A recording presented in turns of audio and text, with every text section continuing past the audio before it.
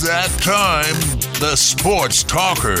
Here's TJ Walker.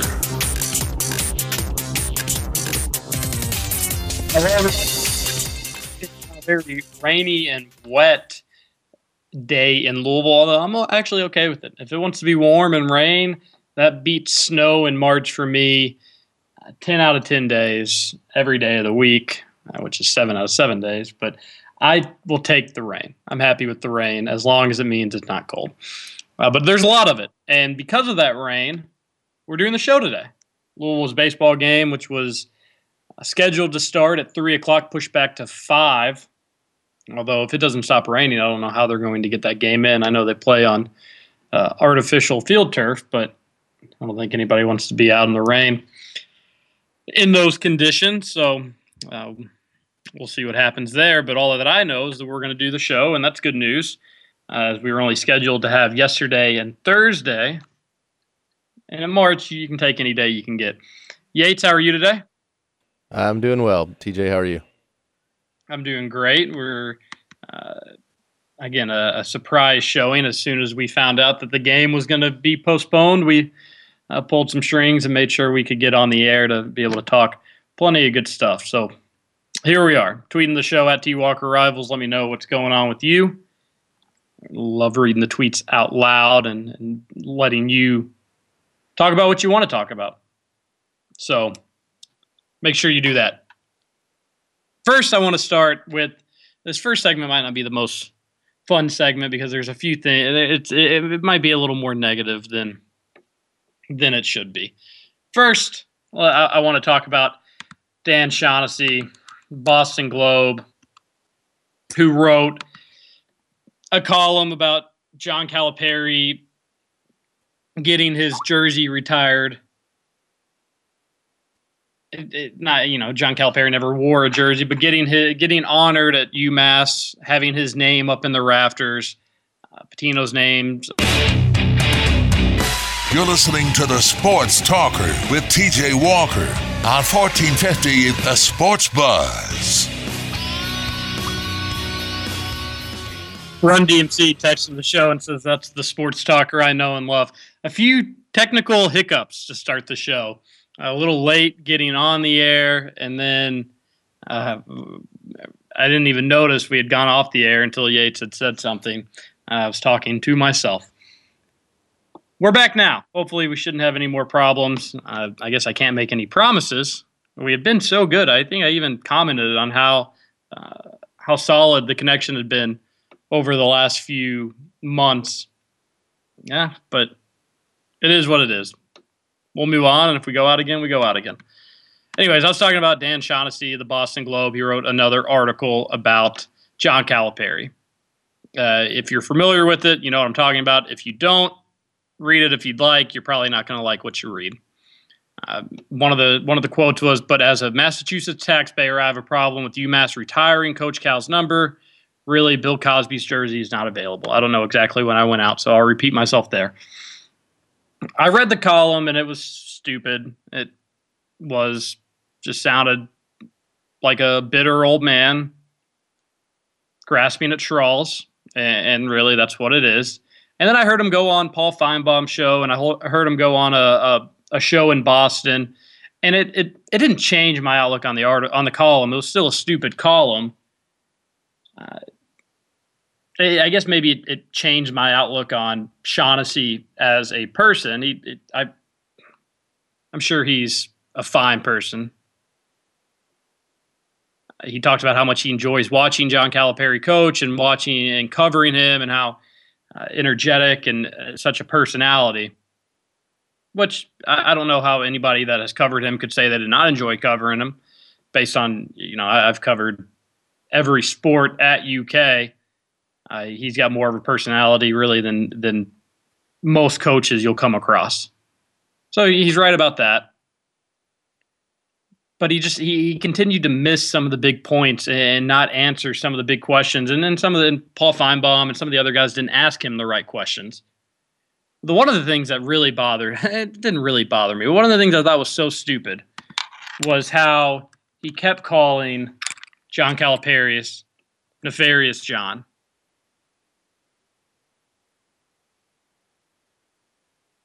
which means wicked or evil. I don't know how you, if you have covered John Calipari, and you've really covered him, I don't know how you could say that he's an evil person. Now, if you want to bring up his past at UMass and Memphis, and he does it several times, then at worst, you could call him a cheater, which I disagree with, and we could go on and on about why I disagree with that. At worst, you could call him a cheater. I don't know why you could call him an evil person. I couldn't sleep this morning. I woke up about 6 and read the oral history of the 2010 UK season where they interviewed everybody that was associated with that team. And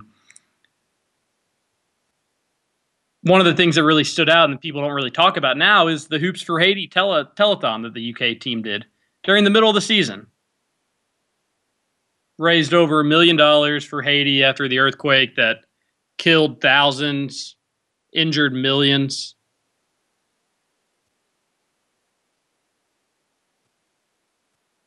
If John Calipari is nefarious John, why would he do that?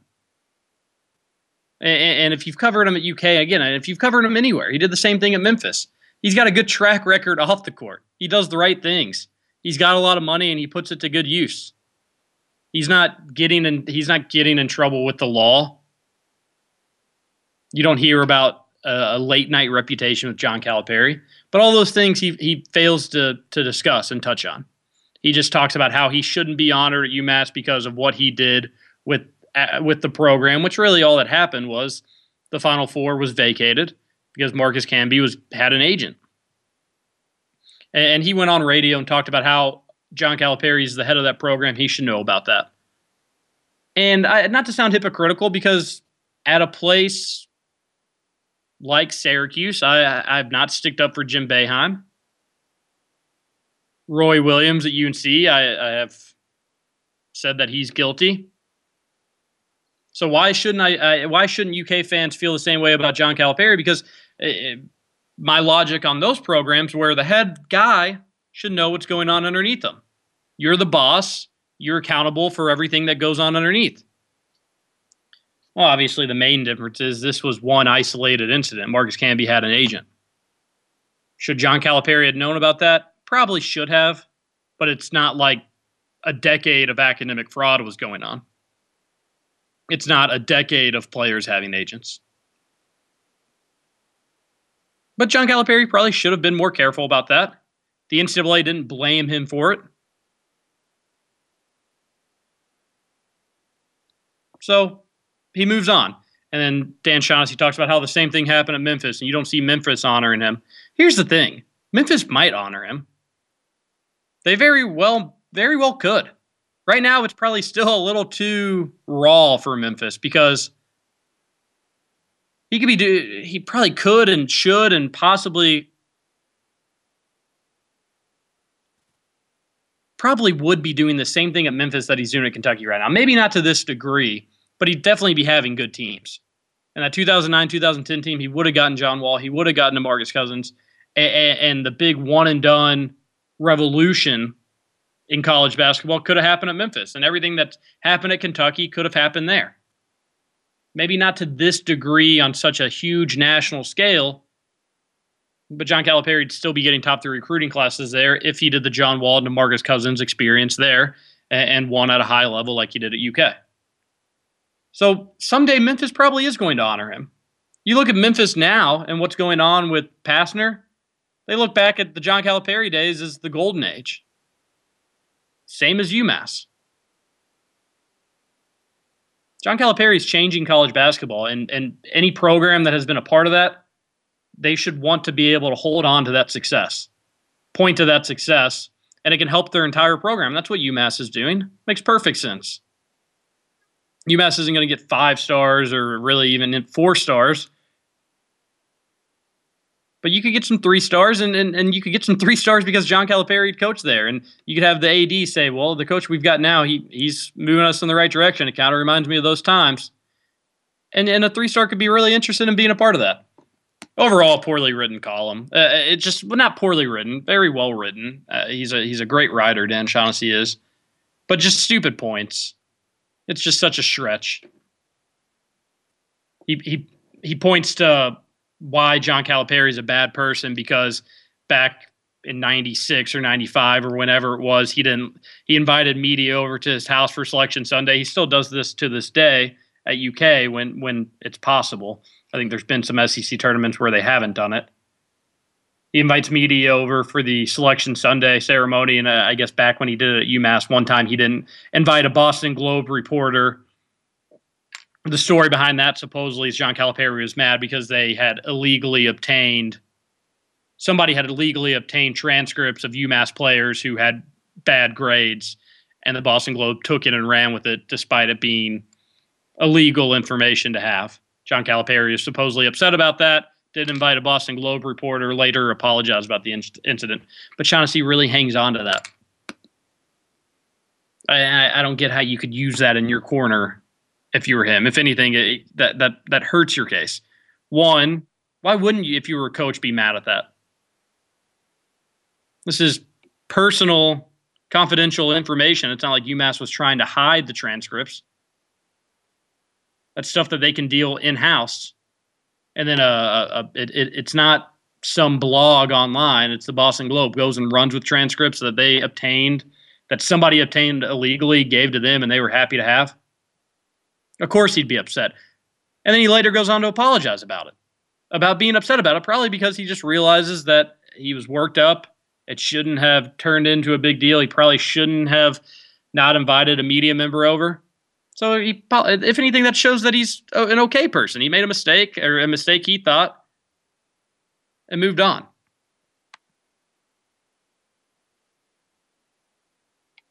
So, just silliness. It seems it's around March where we always start to get these pieces.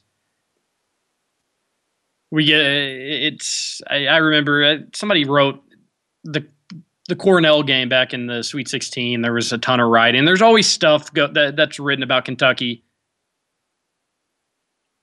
Who was it? Thayer Evans back in 2012 wrote about how Kentucky wouldn't win the title and pointed to all these reasons why they wouldn't. And then Kentucky goes on to win a title, and he doesn't write another thing about Kentucky since. So this is when college basketball is at its peak.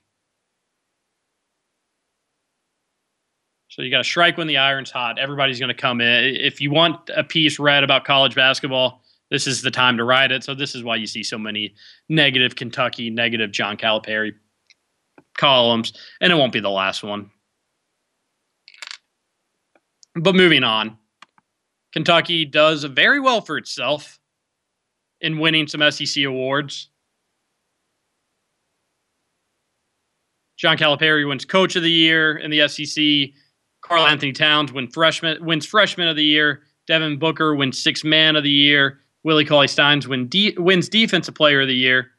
And the only other major award that they missed out on was SEC Player of the Year. Bobby Portis of Arkansas lands that. I'm curious to hear what you all think. Is that deserved for Bobby Portis? I think it depends what you look for in SEC Player of the Year. Does it mean the most important player to his team? Which I don't think it ever should mean, because you can take off the best player on any team and they're going to be significantly worse. Bobby Portis had good numbers, averaged just under 18 points a game, over 8 rebounds per game. But everybody knows he's not the best player in the SEC. For as good as he is, and he's great, I think he's going to be a good pro. Come on. He wouldn't even start on UK. And he wouldn't. He wouldn't start over Willie Cauley-Stein. He wouldn't start over Karl Anthony Towns. 2 players that had better years than him this year and are better players. Could you start him at the 3 and put him over Trey Lyles?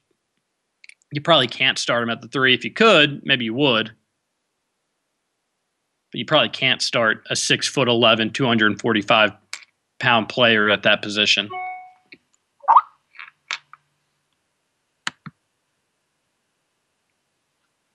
We've got a call from Say. Let's go to him. Hey, how are you doing? I'm doing well, man. I was just listening to you, and I actually didn't get to hear what Shaughnessy said yet. I probably won't listen to it because it sounds like he's a complete hater.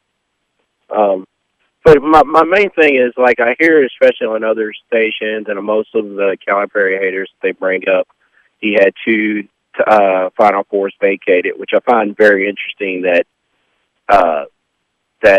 they don't, that USC and football did exactly, it actually was worse because not only was there academic issues, but they had with OJ Mayo and that, but the football team, literally they have actual proof that Reggie Bush, was getting impermissible benefits, and they didn't take their national championship away because they never take away national championships for some reason. They only like to go after Final Fours.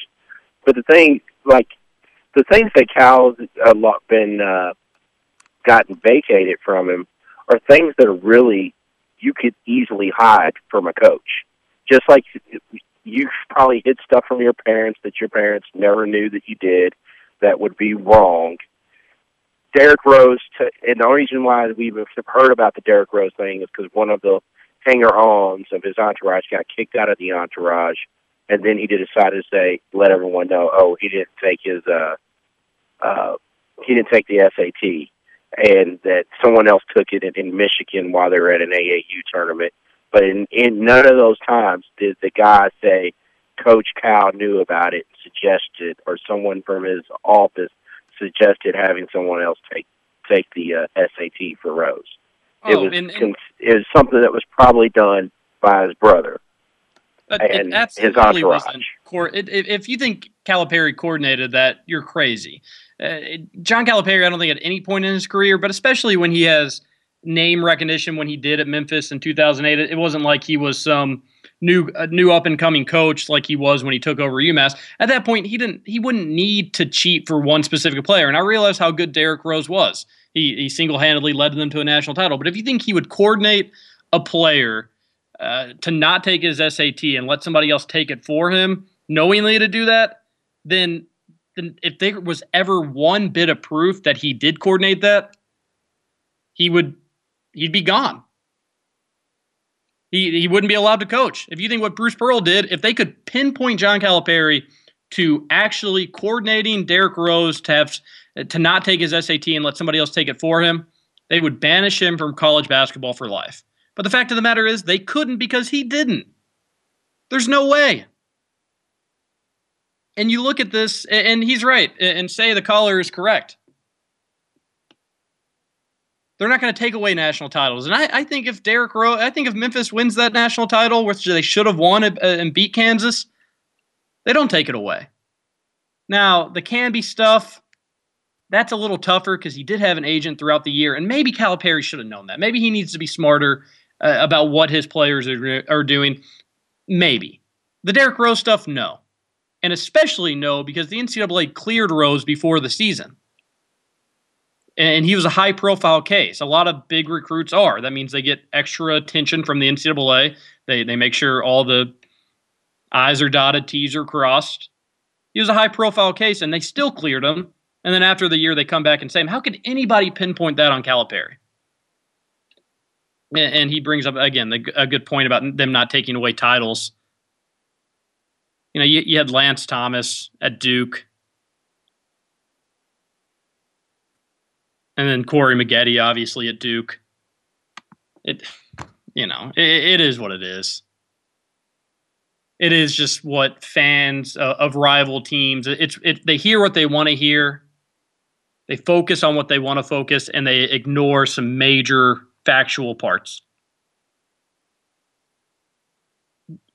I'm not a big NCAA conspiracy theorist. I don't think they're out. I don't think they're necessarily out to hurt UK.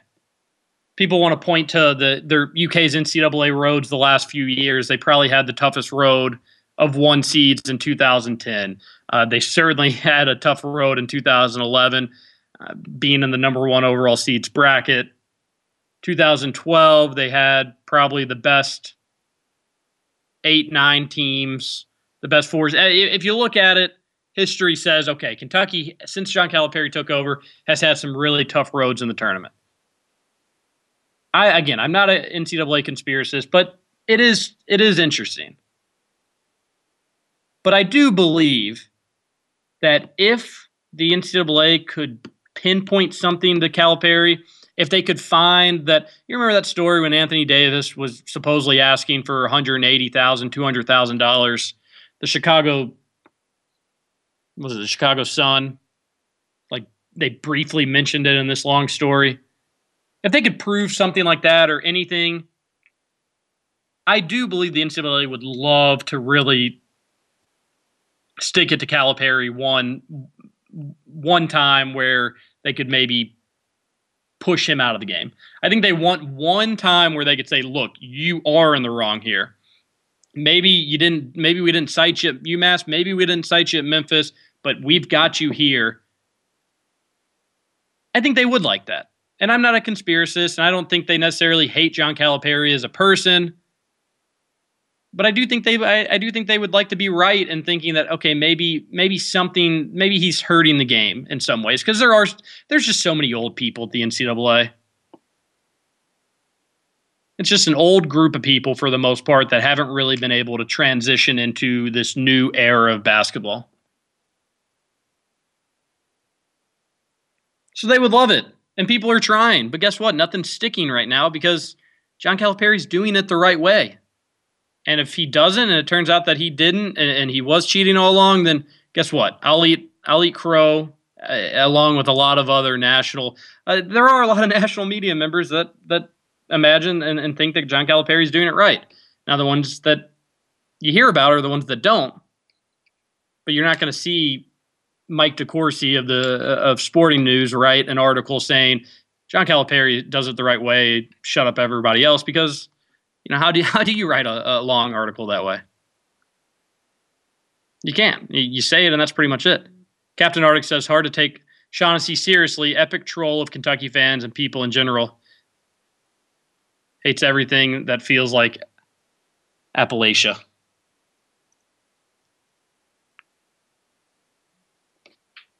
So, spent probably too much time on that. Didn't want to spend that much time on it, but it's kind of in the news today. And really, it's not I think the article was written a few days ago, but it was his radio appearances and him kind of explaining the article that made me want to bring it up. There's one more topic I want to touch on that before we take our commercial break, and there's some other texts and tweets I need to get to, so if I don't get to it right now, we'll save them for the last segment. Yates, let me ask you, should Murray State make the NCAA tournament? I would think so. Should they not? You think that they should, or yes. They will, or both? I would say both, but they were up 25 before they lost in, what was it, the semis of their conference tournament? Ranked 25th, lost in the championship game. Oh, in the championship game. So, lost by one on a really one of the craziest games of the season. I think probably the William & Mary semifinal game of their conference tournament was a little bit better, but one of the better games of the season, lost by one. So yeah, I think they should make it, and I don't see any reason why they wouldn't. They had the second longest conference winning streak, or second longest winning streak, not conference winning streak in college basketball, behind Kentucky. I think theirs was at 25 games. Kentucky obviously at 31. They finished the Ohio Valley regular season 16-0, 27-5 on the year as of right now. Here's the bad news for Murray State fans, and I want any team in the Commonwealth to make the tournament if possible. But they're not going to get in. And if on the show next Tuesday they do, I'll admit that I'm wrong, but I'll be happy that I was wrong. They're not getting in. They have 0 good wins. I don't even know who their best win would be. I don't know if they've beaten Belmont twice, who's a tournament team. I guess maybe they've only beaten Belmont once. They've beaten Belmont, who's a tournament team. That's about it, as far as I'm concerned, or as far as I can see. Their losses came to Houston. They're not making the tournament. Xavier, they will make the tournament. If they'd beaten Xavier back in November, it's so silly that you have to go back to November to find some good games and find some winnable games. Had they beaten Xavier, maybe they make it. They lost. They lost to Portland. They lost to Valparaiso. Those aren't good losses. If Valpo doesn't win their conference, they're not getting in. Portland's not getting in. Houston's not getting in. Murray State's not getting in. And it stinks. But it comes down to their schedules. It just has to be better. And they've got to take it, and they have to take advantage of their chances when they had a shot to make the tournament, and that their chance was to beat Belmont in the Ohio Valley Conference tournament. So now the only tournament they're going to make is the NIT, and Trevor texts in and agrees with me. I've seen a Facebook campaign saying that trying to get Murray State to convince the NCAA selection committee to let them in, saying that they took care of everything they did, but they ended up losing one game. Well, the game they lost was the one that they had to win. That was the only game they had to win. They could have a 25-game winning streak, and that could have been a 21-game losing streak as long as they got hot in the Ohio Valley, and they all they had to do was win that one game. They couldn't do it. They weren't sharp against Morehead State the game before in the conference tournament. They could have very well lost that game, and then you don't have a shot at getting in, really. So it's a bummer. I'd like to see as many Kentucky, like I said, as many Kentucky teams get in as possible. It looks like it's probably just going to be 2. Louisville and Kentucky. Murray State, you gotta beef up that out of conference schedule. That's the only thing you can do if you're in that situation. You got to beef it up and hope that you can win some of those games. When Xavier's your best game on the schedule, and that is their best game on the schedule without a doubt, that's not doing enough. And Cameron Payne, their guard, he's fantastic. Averaged 20 points a game. 6 assists, 4 rebounds, a little bit of everything. He would have been a fun guy to watch in the tournament. Murray State could have been a team that, and the funny thing is, if they were if they had won that game, they probably would have been ranked maybe 21st in the nation heading into the tournament. I don't know if they do polls, but I don't know if they do polls heading into the tournament, but theoretically, they probably would have been 21st. I mean, maybe what seed they would have gotten would have been interesting, because when you have a team ranked that high, you think, okay, well, maybe they're a 5 seed. But with their resume, it looks more maybe like a 10 or 11 seed resume. Would have been interesting to see what seed they got, and I think they could have been a team that could have made a game really interesting. But as you have it, they had their chance. They had a chance. And it's a bummer that it comes down to just one game after having such a great season, but that's the way the schedule sets up when you have that week of an out-of-conference schedule, knowing that your conference schedule is pretty bad. The Ohio Valley is not going to be sending 3 or 4 or 5 teams to the tournament. Nobody ever thought that before the season. Nobody obviously thinks it right now.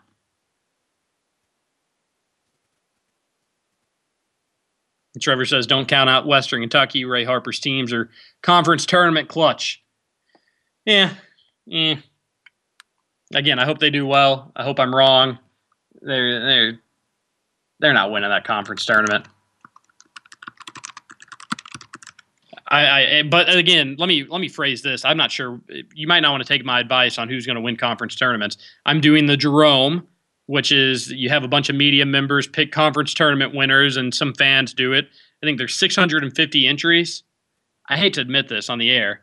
As of right now, I'm in 498th. That's not good. Now, the good news is I could have 3 winners tonight, 3 conference winners tonight. If I did that, that would move me up at least 100 spots. And we still have 12 to 15 conference tournaments. So I'm not giving up just yet. But as of right now, my record's not great. But I don't think Western's going to be able to win the Conference USA tournament. I took UAB there, and it's going to probably be a Western UAB quarterfinal matchup on Thursday.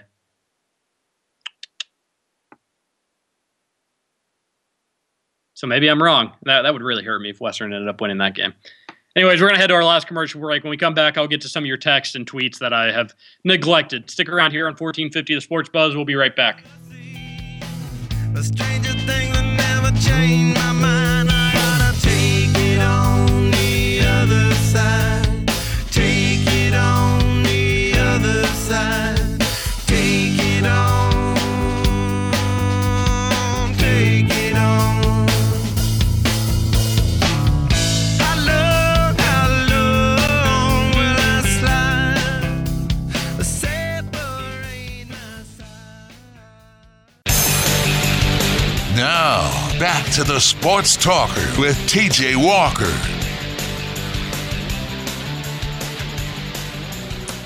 We're back here, 1450 The Sports Buzz. I said that we probably weren't going to talk a lot of NFL free agency, but we'll talk a little bit here. Jimmy Graham from the Saints, often considered the best tight end in the NFL, certainly one of them, will be going to the Seahawks. I'm not happy about that as a Packers fan. There's been some interesting news today. Frank Gore to the Colts, and it seemed like he was about ready to sign with the Eagles, and by all reports, he had a last-minute change of heart. Frank Gore is a solid running back, but I'm not sure why everybody's acting like he's Eddie Lacy or this young, great, dominant running back with a promising future. Run DMC weighs in on this. He's a Colts fan, and he says it looks like the Colts are trying to become the Mavericks of the NFL, and by that he means signing a bunch of vets, throwing all the resources, and trying to win a Super Bowl in the next couple seasons. It also seems that they're going to be trying to get Andre Johnson. I haven't seen if that is official yet. I haven't seen if it's official, but I know that they might seem like the front runners. The Packers have also supposedly been. People have spoken about the Packers possibly getting Andre Johnson. But and it does seem like the Colts they have been doing that the last maybe year or two, getting some older guys, bringing them in. And I'm okay with that. Here's what you have to do. Here's what you have to have if you can do that. You have to have a good quarterback. That's it. If you got a good quarterback, you can bring in old guys around him and continue to bring in old guys around him and continue to bring in old guys around him while hoping maybe some of these late round draft picks turn into something. And you can be competitive at that rate. Each team has a different preference and how they do things. And you still have a T.Y. Hilton with the Colts. I'll go on record today, March 10th, that next year's Super Bowl will be Colts and Packers. If you have a good quarterback, you can mold young talent around them. You can bring in older guys that have experience, maybe on their way down. It all starts with a good quarterback in the NFL. It really almost all starts and ends with a good quarterback. So if you want to surround Andrew Luck with T.Y. Hilton and Andre Johnson and have Frank Gore in the backfield, although I like some of the running backs they had last year, then you're going to be competitive. Andre Johnson has never had a good quarterback throw to him in his life.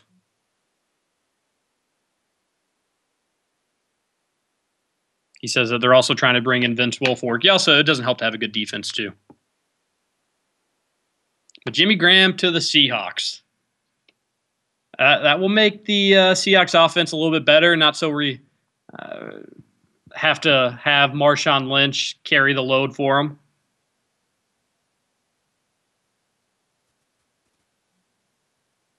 So we'll see. It's exciting. NFC is heating up. I'll say this. If Andre Johnson could go to the Packers, and that's probably not going to happen, if he could go to the Packers without Green Bay having to give up anything or lose anything, and they signed Bulaga, probably their best offensive lineman. If you could get Andre Johnson to the Packers with Randall Cobb and Jordy Nelson, I would say that's the best offense in the history of NFL football. Now, I know that sounds crazy, and I know that that might be, and it's probably not going to happen because Andre Johnson probably won't go to the Packers. But I'm just saying, Green Bay's offense, even with, you can give Jimmy Graham to the Seahawks, I'm still taking Green Bay's offense over Seattle's. And I'm obviously a Packers fan, but Rodgers significantly better than Russell Wilson. Lynch is better than Lacey, but for how much longer? And then Graham's great, but give me Nelson and Cobb. It's an arms race in the NFC. It'd be fun to see how all of it plays out.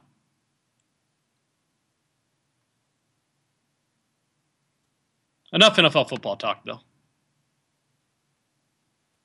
We've got some exciting basketball games tonight. The real fun starts tomorrow, and maybe not really even until Thursday. That's when Louisville will finally play. But you'll get some better games tomorrow. You'll have the West Coast Conference Championship, BYU Gonzaga. That's a rematch of about a week ago, 2 weeks ago. BYU went to Gonzaga, won on the Zags' home floor. They'll play tonight in Las Vegas.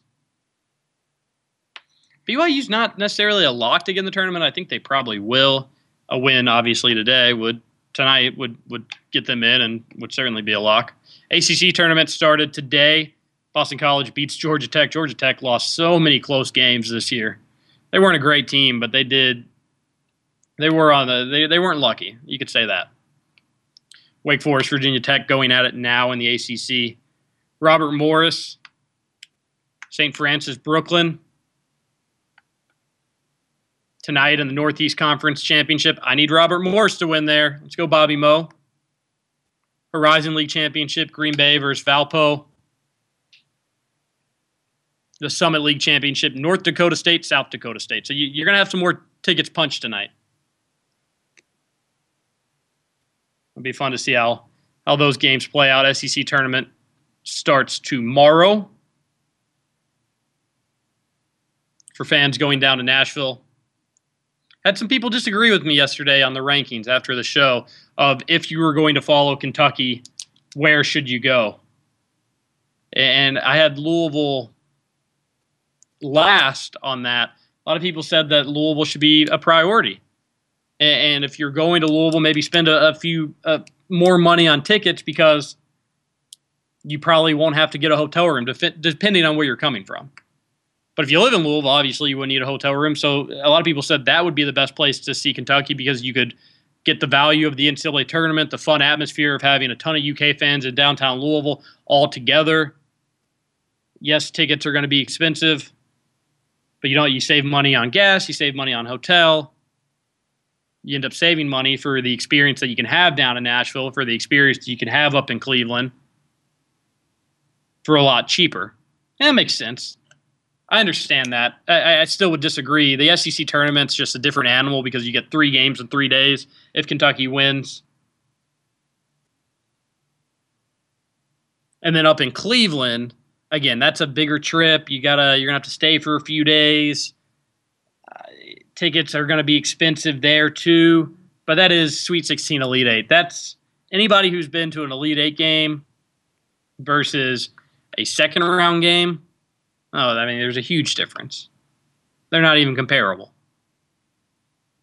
in terms of the atmosphere, the pressure, the build-up.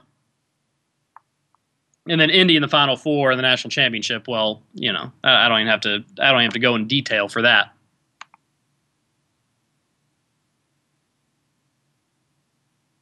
But it'll be interesting. Kentucky fans have a lot of good local options here over the next 4 weeks on where they want to see their Cats play, assuming things go as planned, no safe assumption. They could lose in Louisville and the season be over. I doubt that happens, but we'll see. Some more NFL news. The Rams are close to trading Sam Bradford to Philadelphia for Nick Foles and draft pick compensation per sources. Not my sources, Adam Schefter's sources. That's interesting. That seems, I don't know what either team's really getting out of that. NFL free agency. It is to me, this is a lot more exciting and entertaining than the draft, but it doesn't get nearly the coverage. All right, well, it was a good impromptu show today. We weren't supposed to have anything, and we had some problems and some hiccups early in the show. I'm glad we were able to get by those. Probably spent a little too much time talking Dan Shaughnessy, but only an hour. It can fly by. But thanks for listening. Enjoy the rest of your night. We'll be back Thursday. And again, if for some reason we can do the show tomorrow, I'll let everybody know via Twitter. Thanks for everybody that participated in the show today. Stay dry, and we'll see you on Thursday. Thanks for listening. To my old Kentucky home, my old Kentucky home. They say welcome to the 502. Take a Georgia boy and show him how Kentucky do. Oak Caprice classics, paint Kentucky blue. They say don't forget 270 be hitting 2. Some call it bluegrass, some call it purple. I'ma call it home. Take a shot of Tron, lay back in the lap and take